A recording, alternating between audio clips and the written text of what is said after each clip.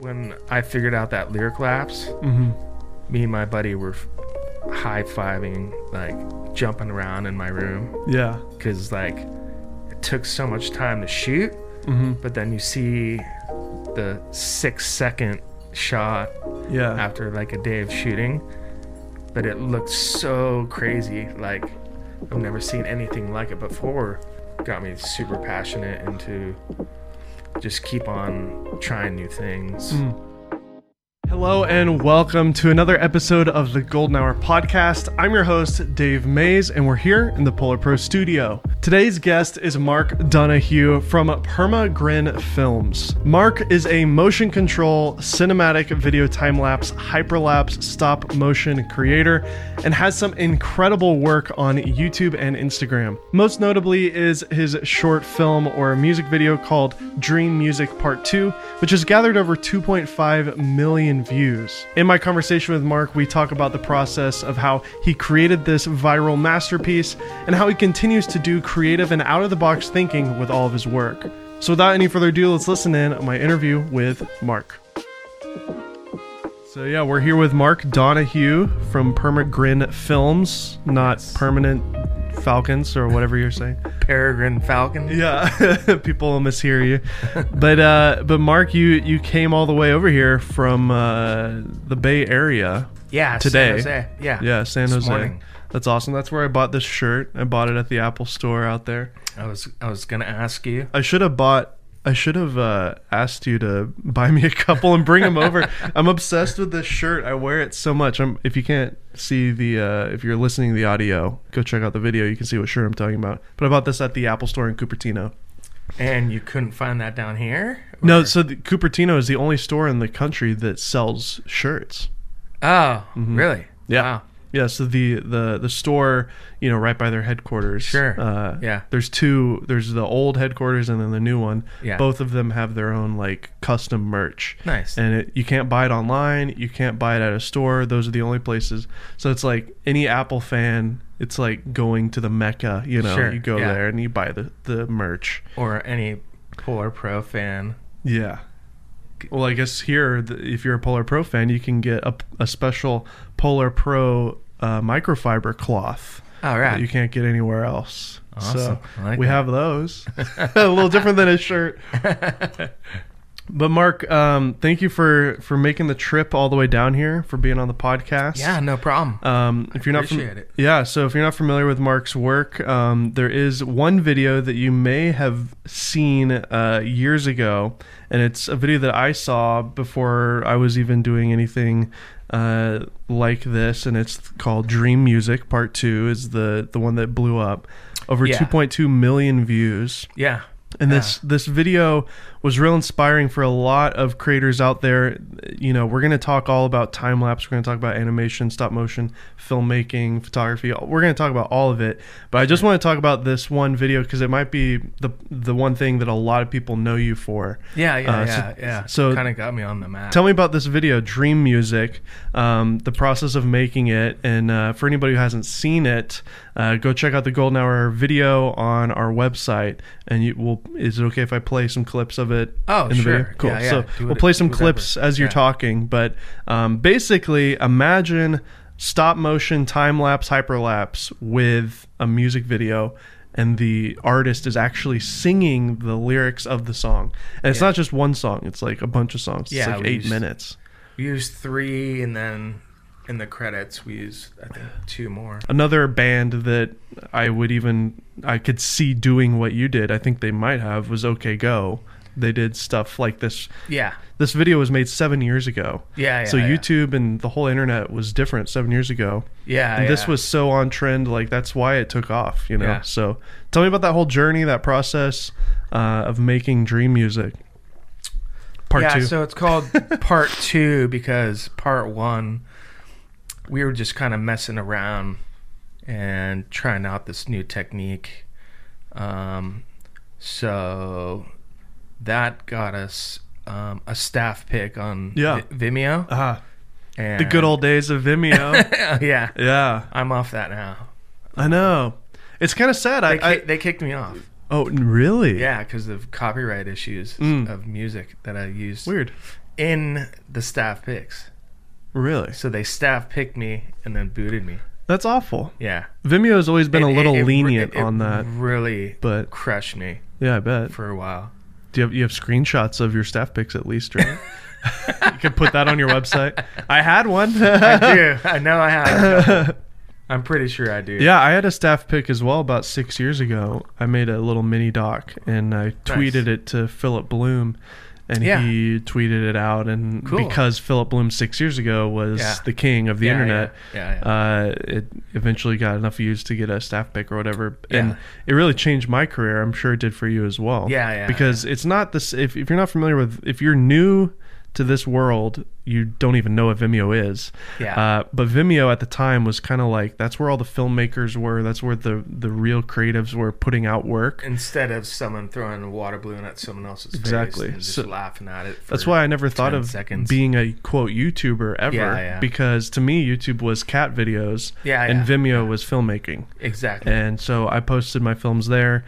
And a lot of other people did. It was a great community. The views were low compared to YouTube. Sure. My staff pick, I think, only has 60,000 views. Yeah. But that's a lot for a Vimeo video. Yeah. You know? And the eyeballs on Vimeo videos, as I'm sure you found, are expensive eyeballs, if you will. They're producers, they're directors. People who make stuff go there to look for new talent to hire. You know? So is that what happened for you? Yeah. 100%. Yeah. That's how I got to fly around the world. Wow. You know, doing jobs, pretty much opened the door to a lot of things. That's amazing. And it exactly what you said. Yeah. Different eyes on it. Looking for more talented people than just someone that's holding up a phone. Yeah. And capturing something random or funny. Yeah. So... So yeah, Dream Music Part 2 goes viral. You know, the creation of it, I'm sure, took a long time. Took 6 months. 6 months to create. So how did you do it? How did he mouth the words through stop motion? Well, it's kind of a secret. Okay. But I can kind of break it down. So... You don't have to if you don't want to. No, it's totally fine. It was 7 years ago. It's time to reveal. I was like really good in math in school. So I figured out how to kind of count out each frame and what the mouth should look like by doing a lot of pre-production, which means, for example, we would have someone sing the song. Like I would just point a camera at you, sing the song. Yeah. Put that in the editing. You know, in the computer, and then I researched how many mouths does it take an animator to make a cartoon talk? Like the minimum amount, basically? Minimum, maximum. What was it? Is it 12 frames per second or 24? Because 24 is a lot for animation. We actually did ours in 30, which was... Wow. Yeah. It made it look real fluid. Yeah. Typically, I mean, a lot of cartoons are 12, 14 frames, you know? Oh, yeah. Yeah. But... now I do 24 for sure. Yeah. But so we pretty much would print out a piece of paper. It's before an iPad, I guess.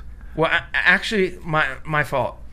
We would put that, say, just the rough of someone talking into the or singing into the camera. Yeah. Into the editing program, and then each frame we would label 1 through 12 depending, and then we had reference sheets of what the one mouth looks like, the two mouth looks like, the three mouth has the tongue sticking out, the 4 is like an O. Yeah. So we had just everything pre-produced. It's amazing. There's a lot of pre-production. And 7 years ago, too, the hyperlapse kind of world was kind of new. I don't even know if Warp Stabilizer was out 7 years ago, was it? It was. I never used it. I still don't use it. Really? For hyperlapse, you don't use it? No. Because it'll just make things wobbly that you might not really see when you're doing the edit. So you use motion control rigs and things like that? So I use stabilization button right under Warp. Gotcha. And it gives you like tracking points. Mm-hmm. And so you can keep a head locked in the frame. Yeah, so I could like put a tracking point over his face. Yeah. And then every frame, it would be perfectly adjusted. Cool. Yeah, because I noticed that there was some stabilization on the character's face. Yeah. Like it's every single frame. His head is just in the same spot. Yeah. Which I love because everything around him is moving and going crazy and wacky. Crazy. It has a great feel to it. So it would perform really well on TikTok. It would? I think so. You should re-edit Dream Music for TikTok. I just put it up there. Oh, really? Just like the first 40 seconds. Yeah. I think if you're cool that 700,000 views in a day. Of course it did. Yeah. So what I'm finding, some guys like, this is way too much work. Yeah, it is. And you're nuts. Like I'm out of here. Yeah. Like, he's like, I'm not watching. I can't. Yeah. I can't stand this. I can't support this. It stresses me out. Yeah. Well, you can remind him it was 7 years ago, and yeah, it's been done.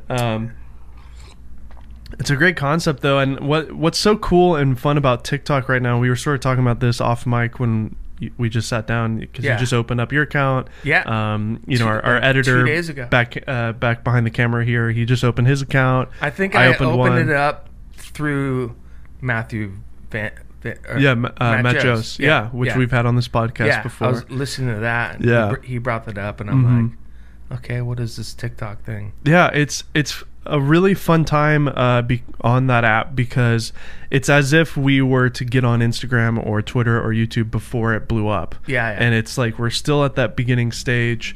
So the app is not too concerned about making money. They just want to get as many users as possible on it. Yeah. And so it's really fostering creatives and like, hey, if you're really creative, like your video was, extremely creative. Yeah. Thank you. There's like a pure kind of like, this is a good piece of work. We're going to share it to the audience. The algorithm is like, cool, this looks great. Yeah.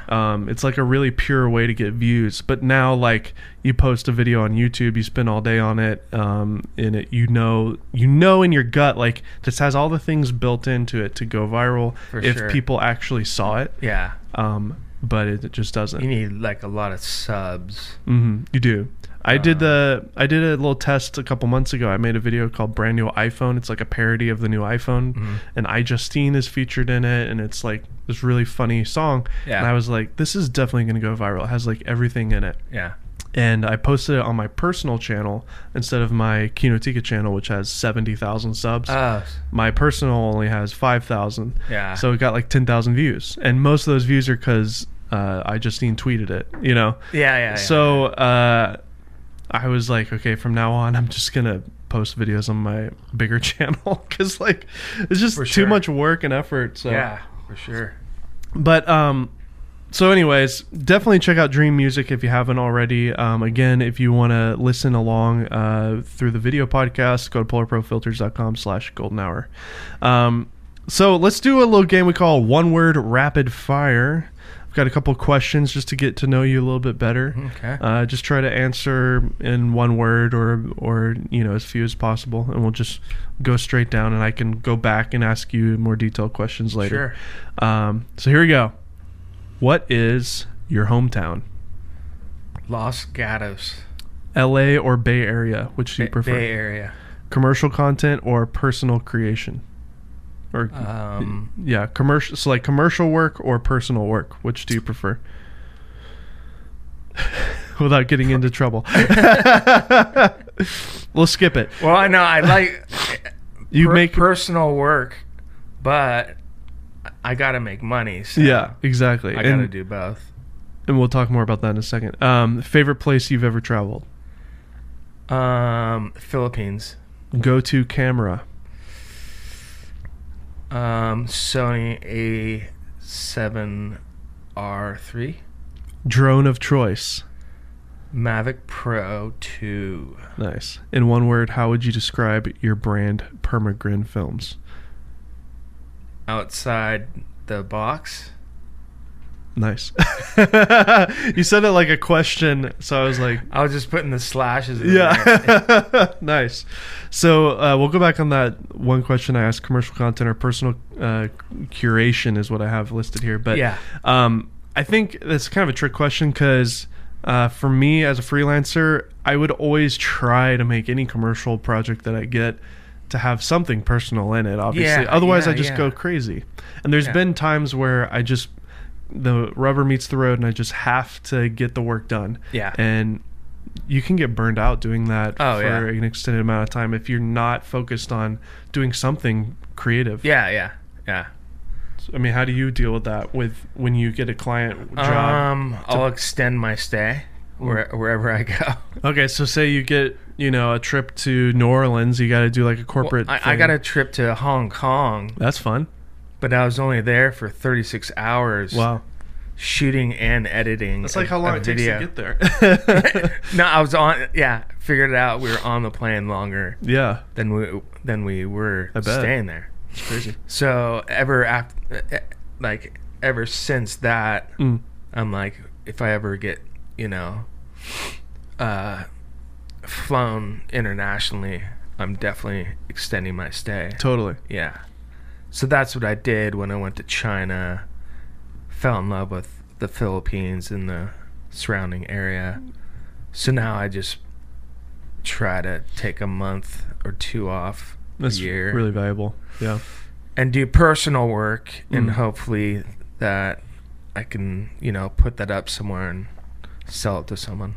But also and I also meet a bunch of people out there. So I've shot for hotels and stuff out there just on the run, but it wasn't why I flew out there. Gotcha. Yeah. Out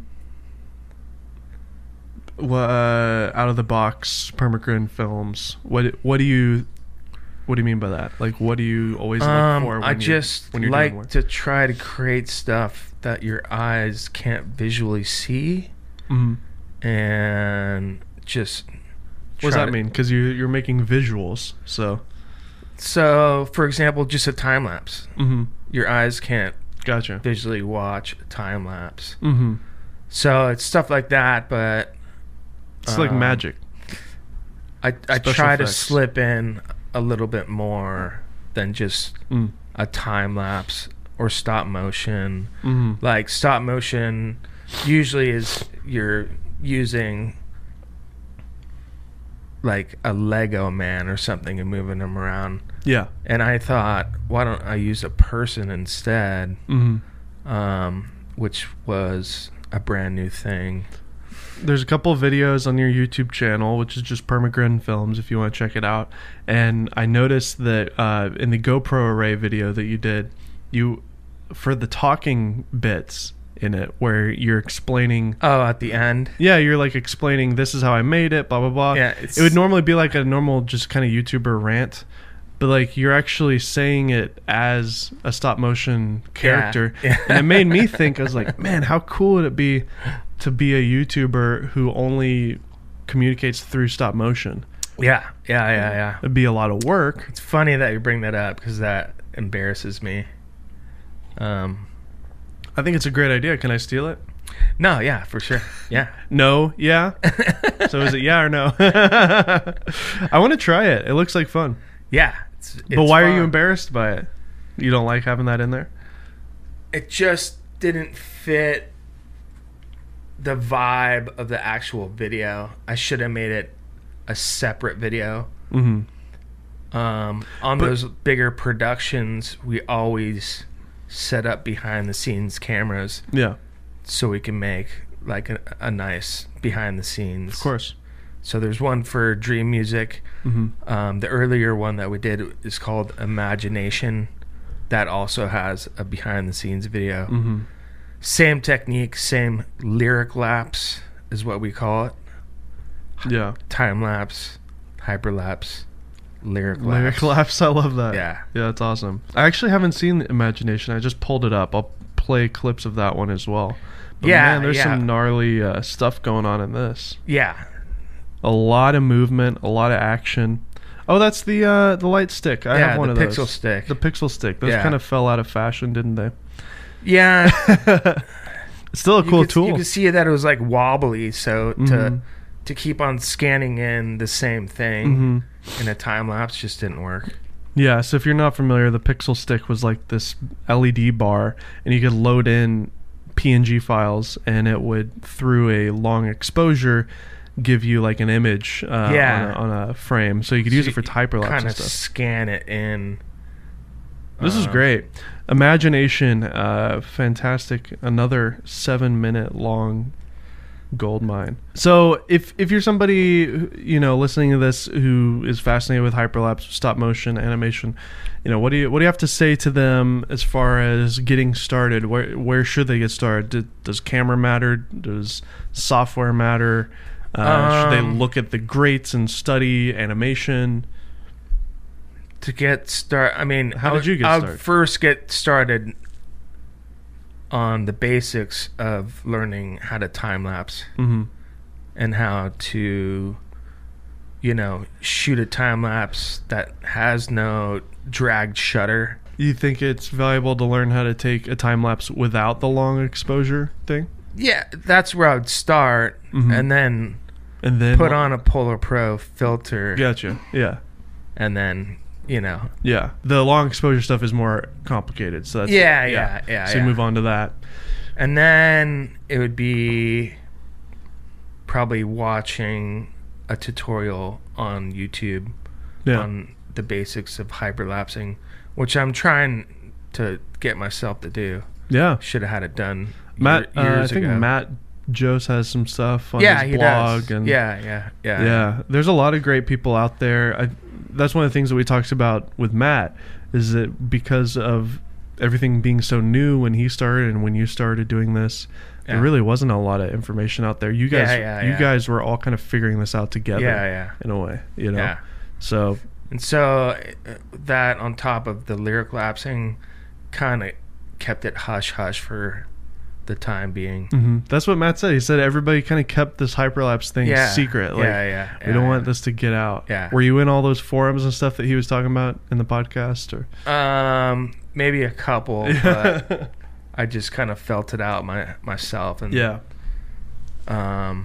like you were saying, just to become a master at teaching people a certain thing like that, hyperlapsing, lyric lapsing, nowadays would probably pay off a lot more because people know about what a hyperlapse is. Like now when I type it into my phone, it comes up instead of me typing in hyperlapse. A lot of that has to do with Instagram creating hyperlapse. You're right. It's become kind of a term that a lot of people know.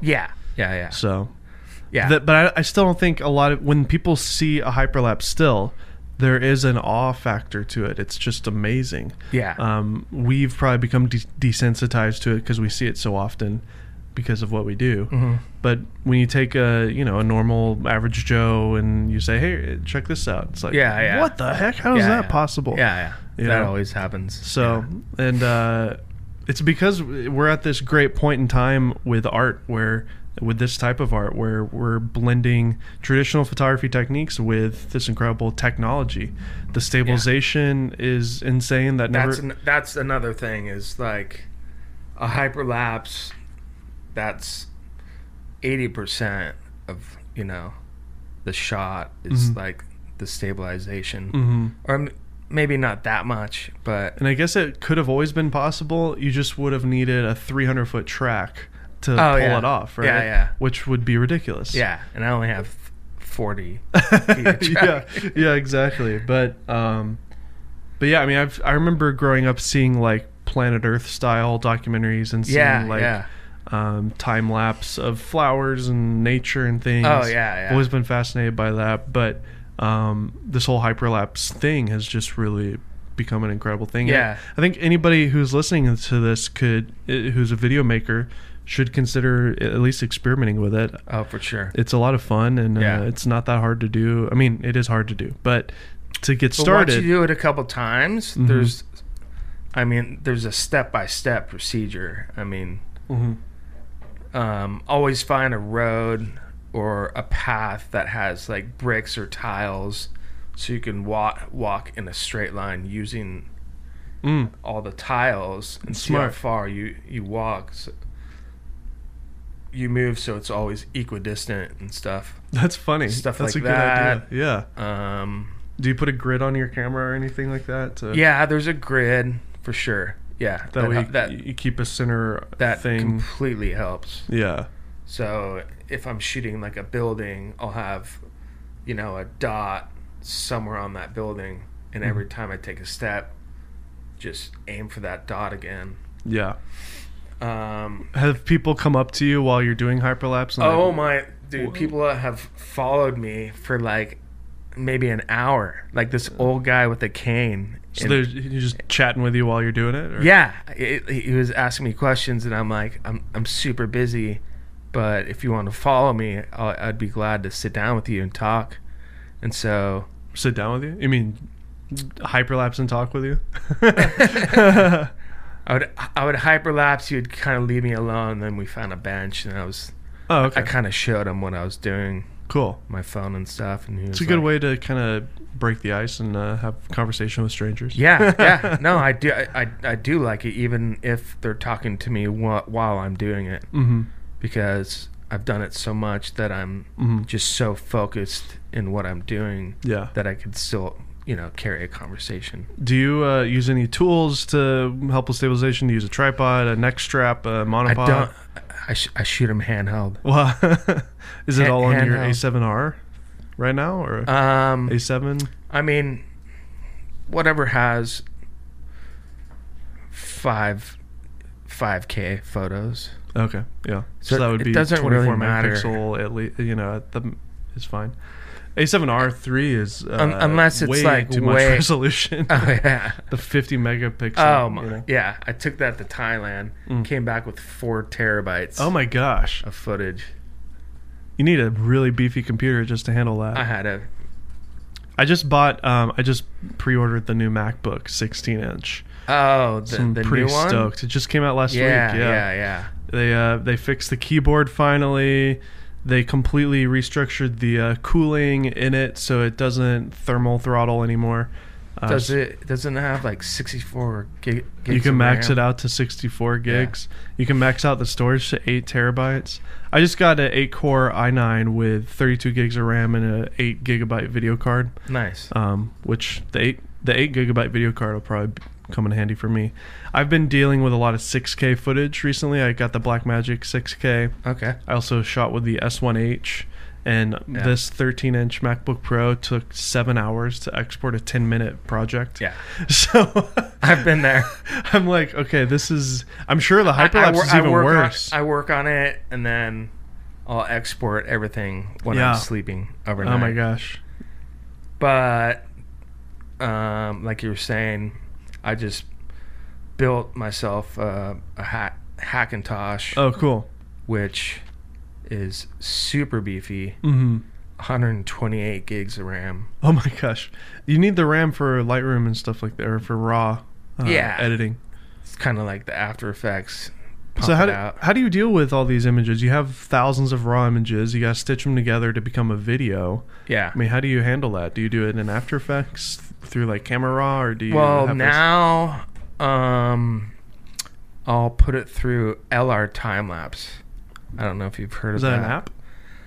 It's a program, and what it does is it will get rid of flicker, or if you do like a day to night, you can make like keyframes and change the color through the keyframes. So somebody made this specifically for people like you. Yeah. But LR is in the name. Does that mean that it's got something to do with Lightroom? Timelapse is what I think it means. Does it have anything to do with Adobe, or did they just steal the LR? It might just be like a plugin, because You use Lightroom with it. Oh, got you. Okay. You use Lightroom to color it. You use LR time-lapse to kind of go through a preview of the shot, set keyframes, say it's day out. Okay. Set a keyframe so it starts getting brighter as it gets darker. So that's why you want all that RAM, because Lightroom is a RAM-hungry app. Yeah. Yeah. That and definitely After Effects. Mm-hmm. Just rendering stuff. Yeah. Because I'm just dealing with video files right now. Raw video now with Blackmagic Raw. Yeah. Red Raw, but then also 6K and even 8K. Yeah. So I have to have a newer video card. Yeah. I've just been dealing with 4K 8-bit stuff for years. Yeah. And now it's like, okay, we're getting serious. So, yeah. 8K files, man. Yeah. There's an 8K camera that is made by Sharp. I don't know if you saw this. They released it at CES last year. No. And I got some hands-on time with it at NAB this year. They let me shoot with it, and it shoots a compressed 8K file. It's got a Micro Four Thirds sensor and a Micro Four Thirds mount on it, and it's actually pretty impressive. The colors look good. It's obviously extremely sharp. Yeah. No pun intended, because it's made by Sharp. But I mean, we're coming into, like, I definitely think 6K is going to become pretty normal over the next 5 years. I was looking to buy a Sony A7 III. Yes. And that's 6K. But it down-reses to... Are you talking about just for your photos? Just because I was using, I think the A7R2 and probably above has 8K files. Yeah, so it's too big. So you would rather have a smaller 6K is perfect for you, basically. Well, it's just because at the time I didn't have a beefy computer that can handle it. Yeah, but now you do. So, but now I do. And but it's funny you say that, because your thinking is even though you're making videos, you're seeing it as a still image from the camera. Yeah. So it's a 6K RAW file. Yeah, yeah. But for you, that's a 6K RAW video. Yeah. In a way. Yeah, yeah. But technically, when you push record, it downsamples that to 4K, because it doesn't record 6K natively. Okay. Yeah. Yeah. So, exactly. Yeah. But like the Blackmagic 6K from Blackmagic, it actually records 6K RAW that's great. video. Yeah, one of my friends just picked up 2 of those. Yeah, they're pretty nice. Producer, they're pretty cheap for what they can do. $2,400 for basically a red in a way. Oh yeah. So it's pretty cool. Super stoked. Yeah, the color looks great. Yeah. So anyways, drone stuff. We haven't talked about that. You do drone hyperlapse, but also just drone, photography. Yeah, cinematics stuff. Tell me about your journey through aerial cinematography. I've done a couple for like tourism boards. I just got back from Santa Barbara. I did one for them. Nice. Both hyperlapsing and just regular video. Yeah. Probably the biggest one was I got to go to Shanghai, China. Wow. And fly it over the port of Shanghai. How do you get permission to fly in China like that? I don't know. It was the client. The client. Yeah. And it was, we were working with Cisco, so I was like, okay, I can fly all over this place. Wow. Last day, I sent it up in the air to do a hyperlapse. Flies away from me. No way. Never got it back. What unit was it at the time? What were you flying? It was a Mavic 1. Okay. Yeah, Mavic Pro. You had everything backed up from previous days, right? Oh yeah, for sure. Oh yeah. It wasn't all on that one card. No, I didn't back that up yet. No. No, I'll race home. Even if I have to go to the bathroom really bad, I'll start loading that stuff. Smart. Yeah. Did you ever pick up one of these, like, I think it's the Narbox or something like that, where it's got like a hard drive with a card reader built in? I know Zeke has one of those. Yeah. Zeke, by the way, if you haven't listened to his podcast, go check it out. We interviewed Zeke. Yeah. You guys are good friends. Zeke Silva. Yeah, we're great friends. So I've never actually tried one, but I saw that he had one. Yeah. Yeah. I mean, you could keep that in your bag and just, as you're driving home, back it up. Yeah. Yeah. Something to think about. You mentioned in our rapid fire question that your go-to drone right now is the Mavic 2 Pro. That's also my favorite. I love I loved the 1-inch sensor in the Phantom 4 Pro, and I was like, oh, if only they could put this in a Mavic, that'd be so great. Yeah, and then they sort of did. It's not the same camera technically, sure, but I also do think the Phantom 4 Pro still does slightly look better, but the Mavic 2 Pro is incredible for the size, for the price. I remember, and I'm sure you've been doing this for a long time too, like I remember buying the Phantom 1 and having to solder solder a thing and solder the gimbal together, and then also install a radio signal, and then look at a 5G low res video feed with like interference and stuff.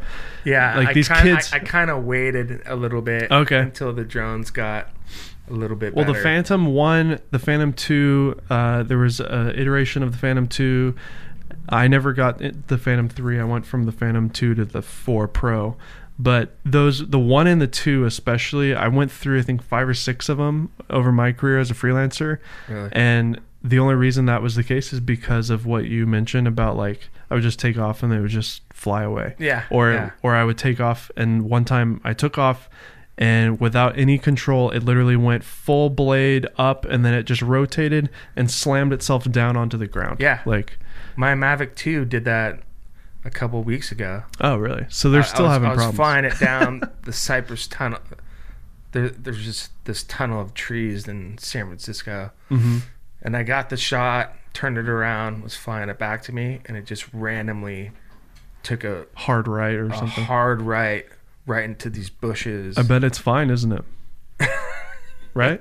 Yeah. Not a scratch. Not a scratch. One of my friends has a drone channel, and it's called We Talk UAV, and they do crash tests with every drone that comes out. Sure. And they did a crash test for the Mavic 2 Pro when that came out, and they could not break it. They slammed it into a tree full blast multiple times. It would not break. Only the blades.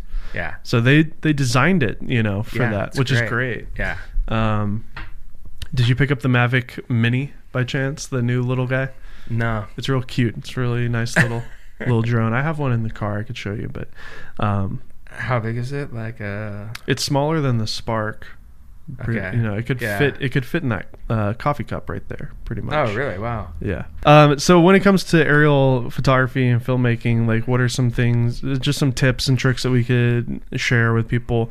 I think a lot of people think like, okay, if I have this drone, I can just go film anything and it comes out looking good.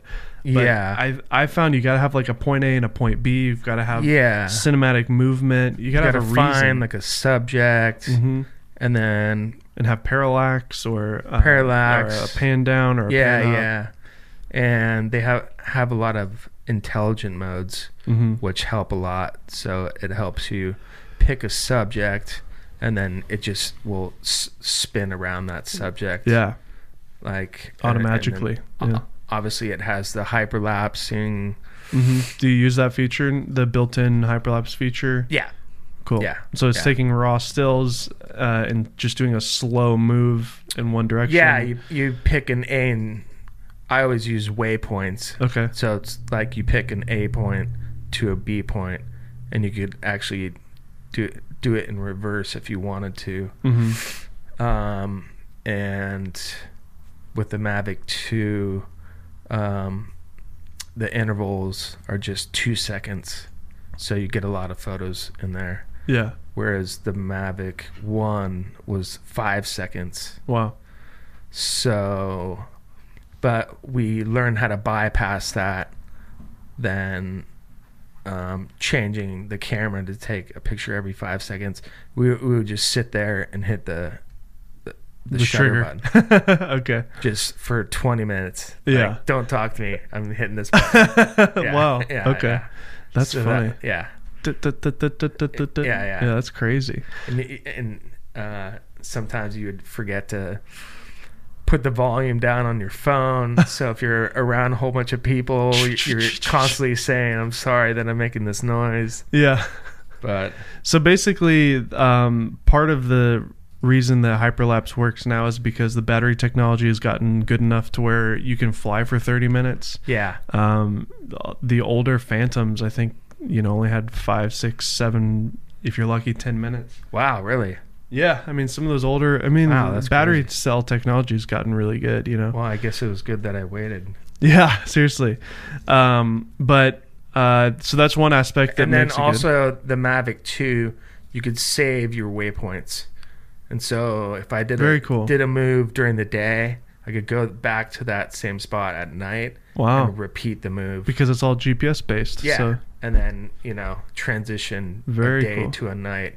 Wow. In less than 25 minutes. And then it's just the same process from there. You just take the raw files into Lightroom and you do your editing, but then you also do your stabilization just like anything else. I would do, pick the same tracking points and it would nice. Pretty much line up as That's amazing. Good as it can.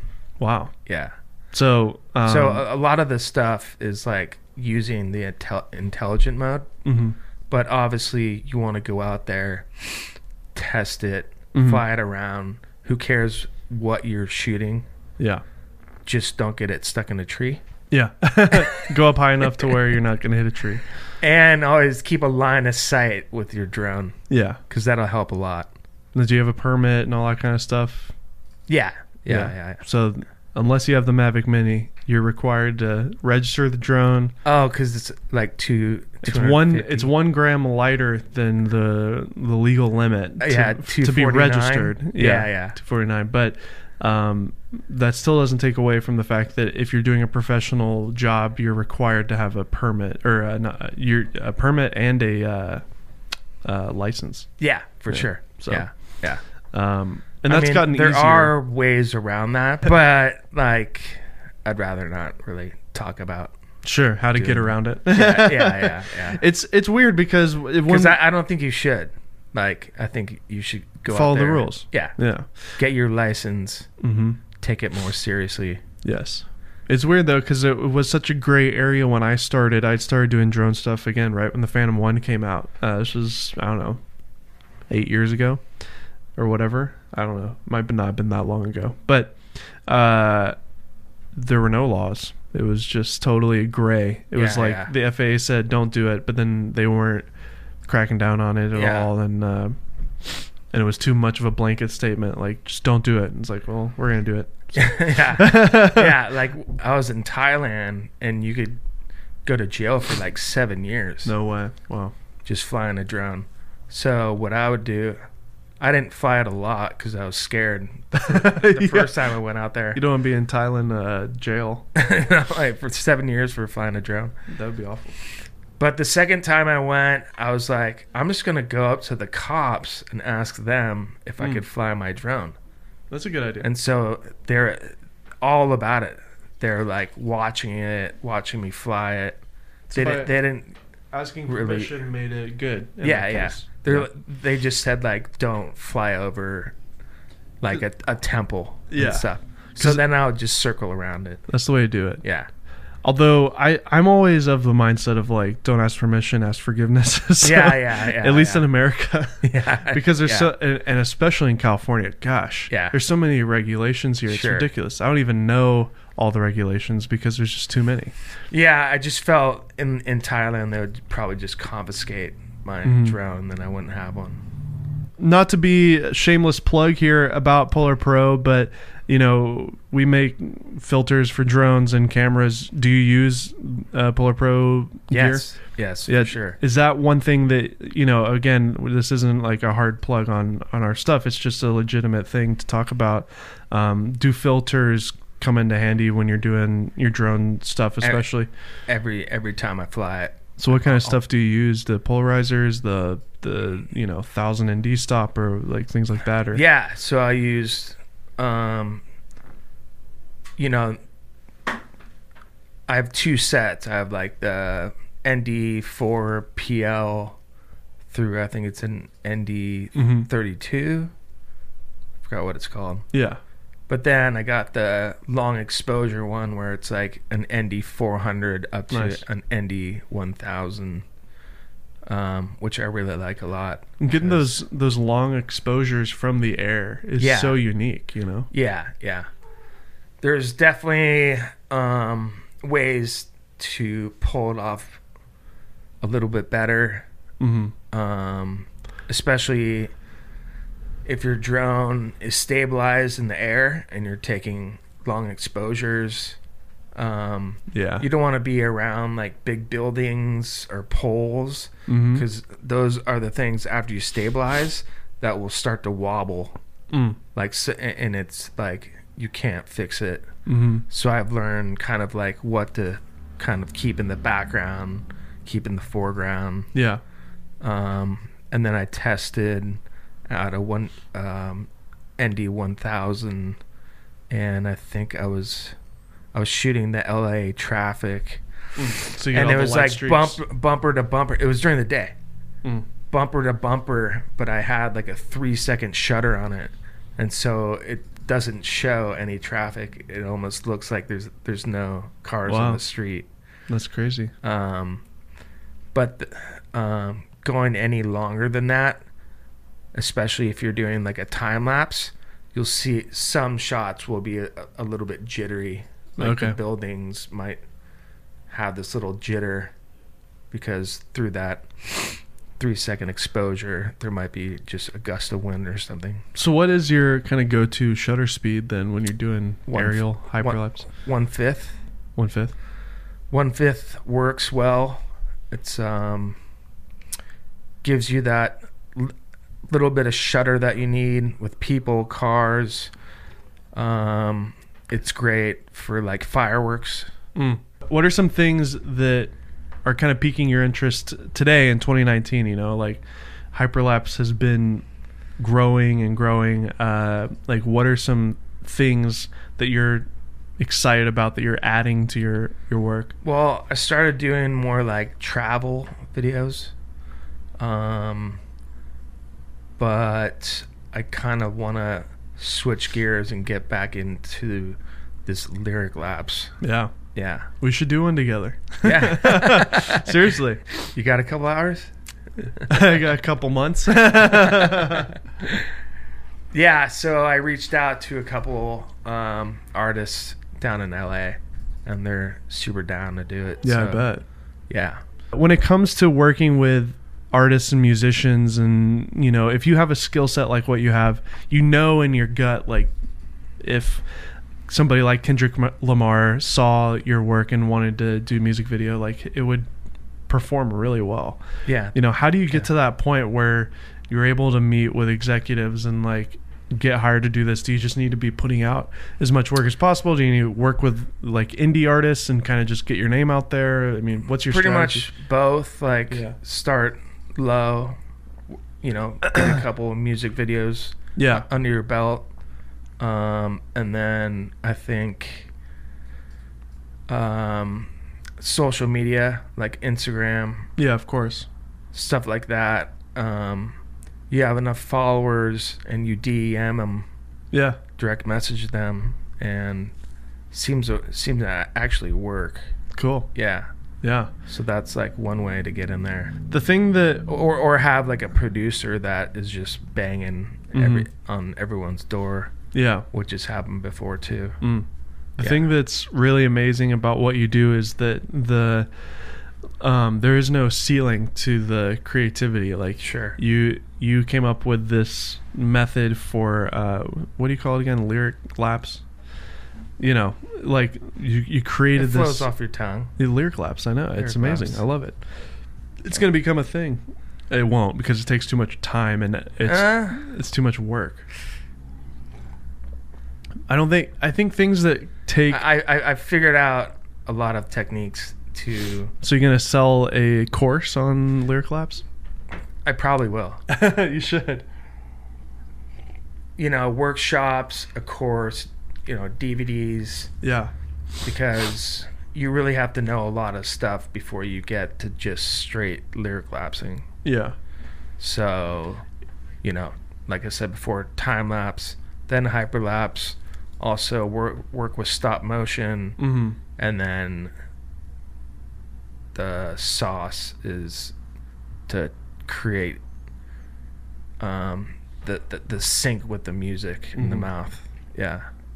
That's the part that takes it to the next level of like, just, it makes it so impressive. Yeah. Because if it was just a person going through the motions with all the things going on, that would be amazing. And it is. But adding that one little thing just turns it into like, holy crap. They did a lot of work on this. Yeah. So not only do I want to focus on the lyrics, I want to focus more on like action, like someone walking down a path, have them change their clothes, walk down the same path again, and then motion track them so their clothes are changing, but they're walking like perfectly, instead of having just a steady camera and we're moving together. It would just be just another thing I want to get into. Yeah.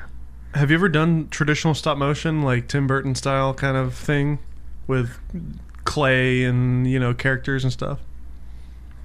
Like Legos. That's when I got burnt out. Yeah. Did you use what was it called, Dragon Frame? Yeah. I have Dragon Frame. You don't like doing that style of anything? No, I mean I love it, but there's some of it in imagination. Yeah. Like stuff like that, like, was great. That's the kind of thing with you, man. It's like you choose all these projects that take forever. Are you attracted to that? Like the blood, sweat, and tears of spending a long time on one thing? Yeah, as long as my body doesn't fall apart or like I can't feel my arms What's anymore. The drive in you that makes you want to do that? I just have a passion for it, and time just disappears when I get really into it. Yeah. But what is it? Is it addictive for you to just see that end result and show that Definitely. To people? Yeah. And see their faces light up? Yeah. When I figured out that lyric lapse, me and my buddy were high-fiving, like jumping around in my room. Yeah. Because like it took so much time to shoot, but then you see the 6-second shot after like a day of shooting, but it looked so crazy. Like I've never seen anything like it before. Yeah. And so got me super passionate into just keep on trying new things. Like for example, after Dream Music, all my friends were making fun of me because they're like, what are you gonna do now? are you just gonna do this lyric lapse technique? And so they challenged me, and so I thought about it and made a GoPro array. Yeah. Where it was like 20 cameras next to each other, kind of like the Matrix. And I'm like, F you, this is what I got next. Yeah. So I got affiliated with GoPro. Nice. They sent me 20 cameras. It was GoPro 4 back then, I think, right? Yeah. Yeah. Big, thick, clunky, gray box. So I had like USB chargers, like 2 10 USB chargers, and wow, it was just a mess. A lot of work. Yeah, everything you choose to do is stuff that takes a lot of work. Yeah. Why is that? Like, is that something that when you were a kid you were attracted to things like that too? I mean, kind of, yeah.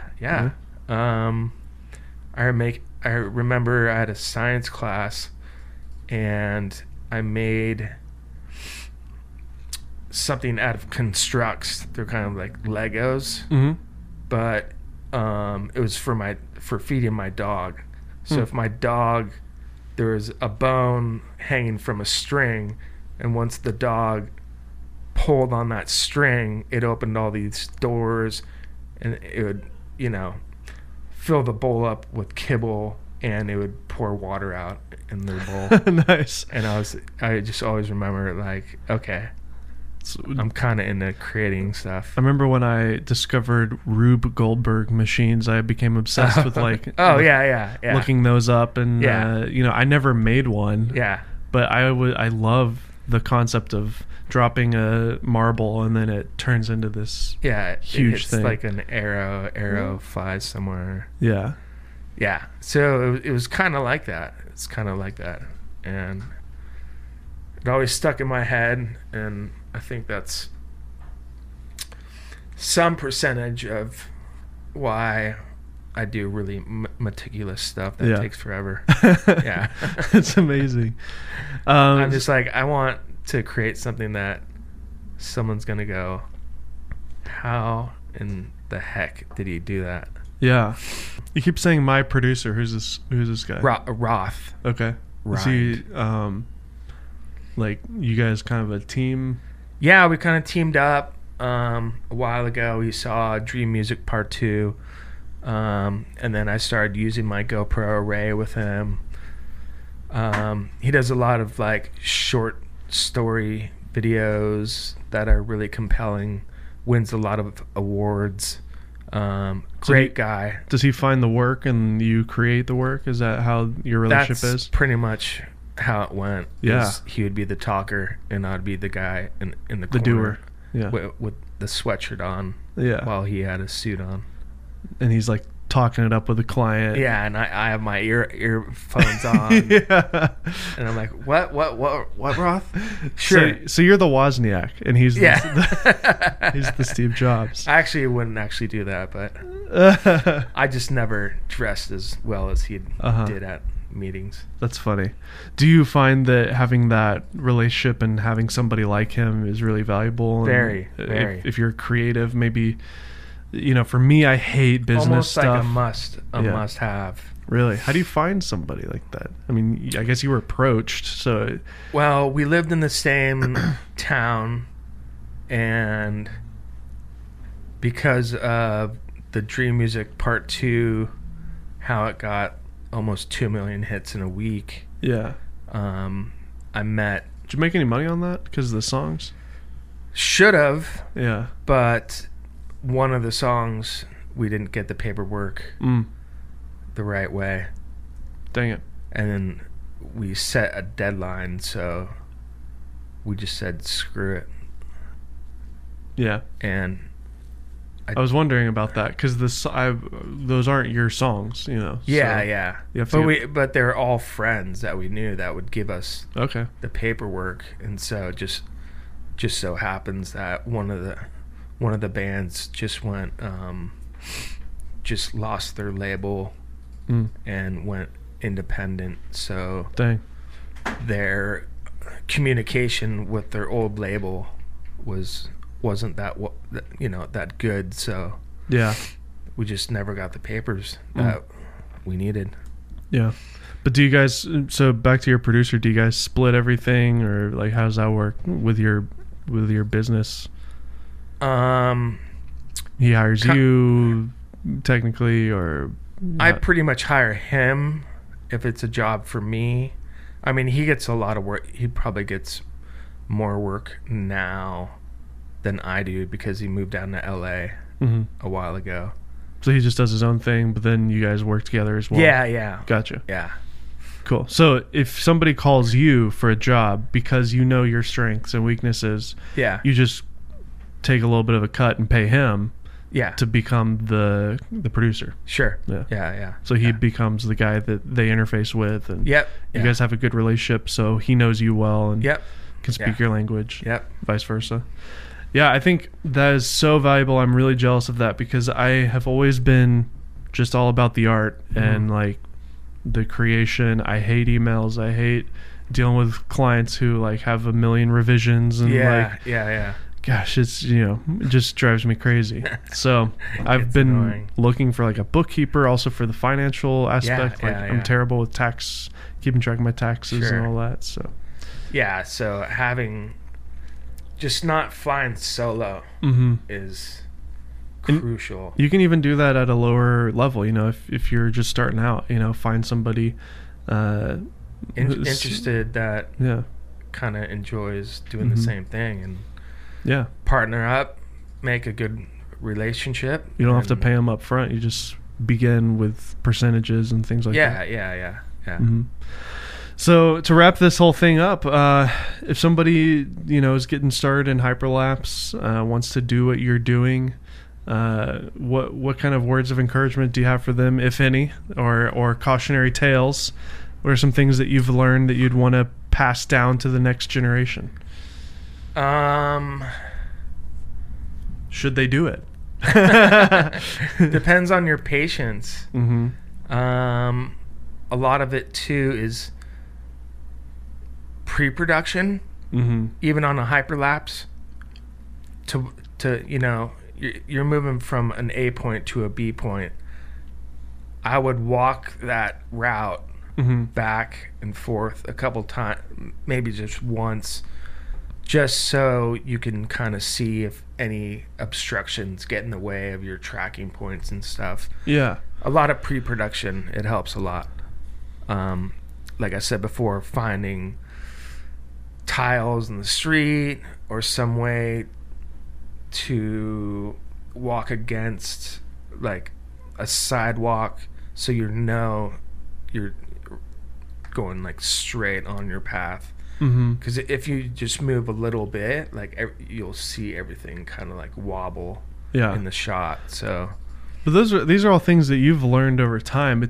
There wasn't a textbook that you got that told you this. No. So I think a lot of people who are starting out, they just need to go do it and learn. Yeah. But then also now, what you didn't have back then that they have access to now is the tutorials on YouTube and Google, just searching stuff and I've been meaning to put up a tutorial. Probably it'll be in like parts. So like part one a lot is the basics. Share. Part 2, let's get a little bit more crazy. Part 3, you're gonna have to watch 15 times before you figure this out. Do you think hyperlapse was a fad? Or is it still an ongoing thing that will continue to exist forever? Oh, I think it's finally more mainstream. Drones too? Drones are incredible. Like, I can't stop flying my drone. About 360. Have you experimented with 360? 360, I love too. Played with a couple of those. I don't own one, but I have the the 1X from what's it called? Is that camera 360? Yeah, Insta360. Insta360. Yeah, 1X. I have one of those. It does like 6K or something. Yeah. It's okay. My buddy has one. It's kind of like a GoPro. It's not like super professional or anything. Yeah. I mean, the technology's going to continue to advance. We're going to see. I feel like there are moments of when things are new, they do become a quick trendy fad. Yeah. And hyperlapse was that for a time. Yeah. Drones were that. Gimbals were like that. Yeah. But then it kind of like evens out, and then it becomes just what it should be, which is a tool for storytelling. Yeah. And if you use that tool properly, then it can really move an audience, can move a viewer. Yeah. And hyperlapse for a time when it was brand spanking new, every Vimeo staff pick was a hyperlapse video for a while. Yeah. And yours was one of them, I guess. But now that you can do it with drones, it opens up the door even more. So the creativity feels like it's kind of building, refreshing and building. Yeah. And then imagine 360 hyperlapse. Oh yeah, it's gonna be nuts. I've heard it's pretty easy to do that because it kind of stabilizes itself, so you can just walk with a stick. No way. Upstairs. And then in post, you can just pick your point that you want to focus on. Wow. Yeah, that's right. Yeah. That's actually going to be pretty amazing. Yeah. So the technology and a lot easier. It's going to be getting easier, better, faster, stronger. Like Kanye says. Kanye. Yeah. Any last things that you'd like to say in the podcast to our listeners? Thanks to Zeke. Yeah. And Matt for mentioning my name. Of course, that's why we have you on, man. Because now I'm sitting here. That's right. Spitting some juice. That's right. Again, thanks to my producer Roth Rind and all my friends that came out to help me with past projects that would, we would shoot for 6 hours for a 4-second end result clip. Yeah. It's nuts, man. And no one ever complained. Yeah. I think I just kept all the I just tried to make them feel like it wasn't gonna take 6 hours. Yeah. So but you knew it would. Yeah. So we were entertaining them like, no, just a couple more shots and yeah. 6 hours go later. Get yourself a beer or something. Yeah. And they're like, Mark, it's getting late. It's turning dark. I'm like, yeah, but you already put in 5 hours. What's another hour? Yeah. But they all really loved being a part of it. Mm-hmm. It's a fun process. Yeah. And it's good to have people involved. That's what I love about your lyric laps, is that it's involving other people. Yeah. So you're not just alone in the wilderness doing hyperlapse. Yeah. Which a lot of these people are. They're doing these landscapes by themselves in the middle of nowhere. Yeah. Sometimes in the middle of the night too. Yeah. It's dangerous, it's lonely. Yeah. To even have one friend go out with you, even if they don't use cameras or anything, is so much more enjoyable. Yes. Yeah. I feel like you're the type of guy, just getting to know you over this last hour, I feel like even if Instagram didn't exist, if YouTube, Vimeo didn't matter as far as views, you'd still be doing this. You're just passionate about it. The views, the fact that you got 2.5 million views on that video is great. Yeah. But it's not why you did it. It's not why. No. It's all passion. Yeah, and even pursuing other artists and things like that isn't for your own fame or whatever. It's like, if you have $1 million budget, imagine the creativity that you can have with that. Yeah. So I wish you the best, man. So hopefully that happens. And yes, $1 million gig. Call Mark. So thanks, Mark, for coming on the podcast. I would encourage you for having me. Everybody to go follow him on Instagram. It's Permagrin Films, PERMAGRIN Films.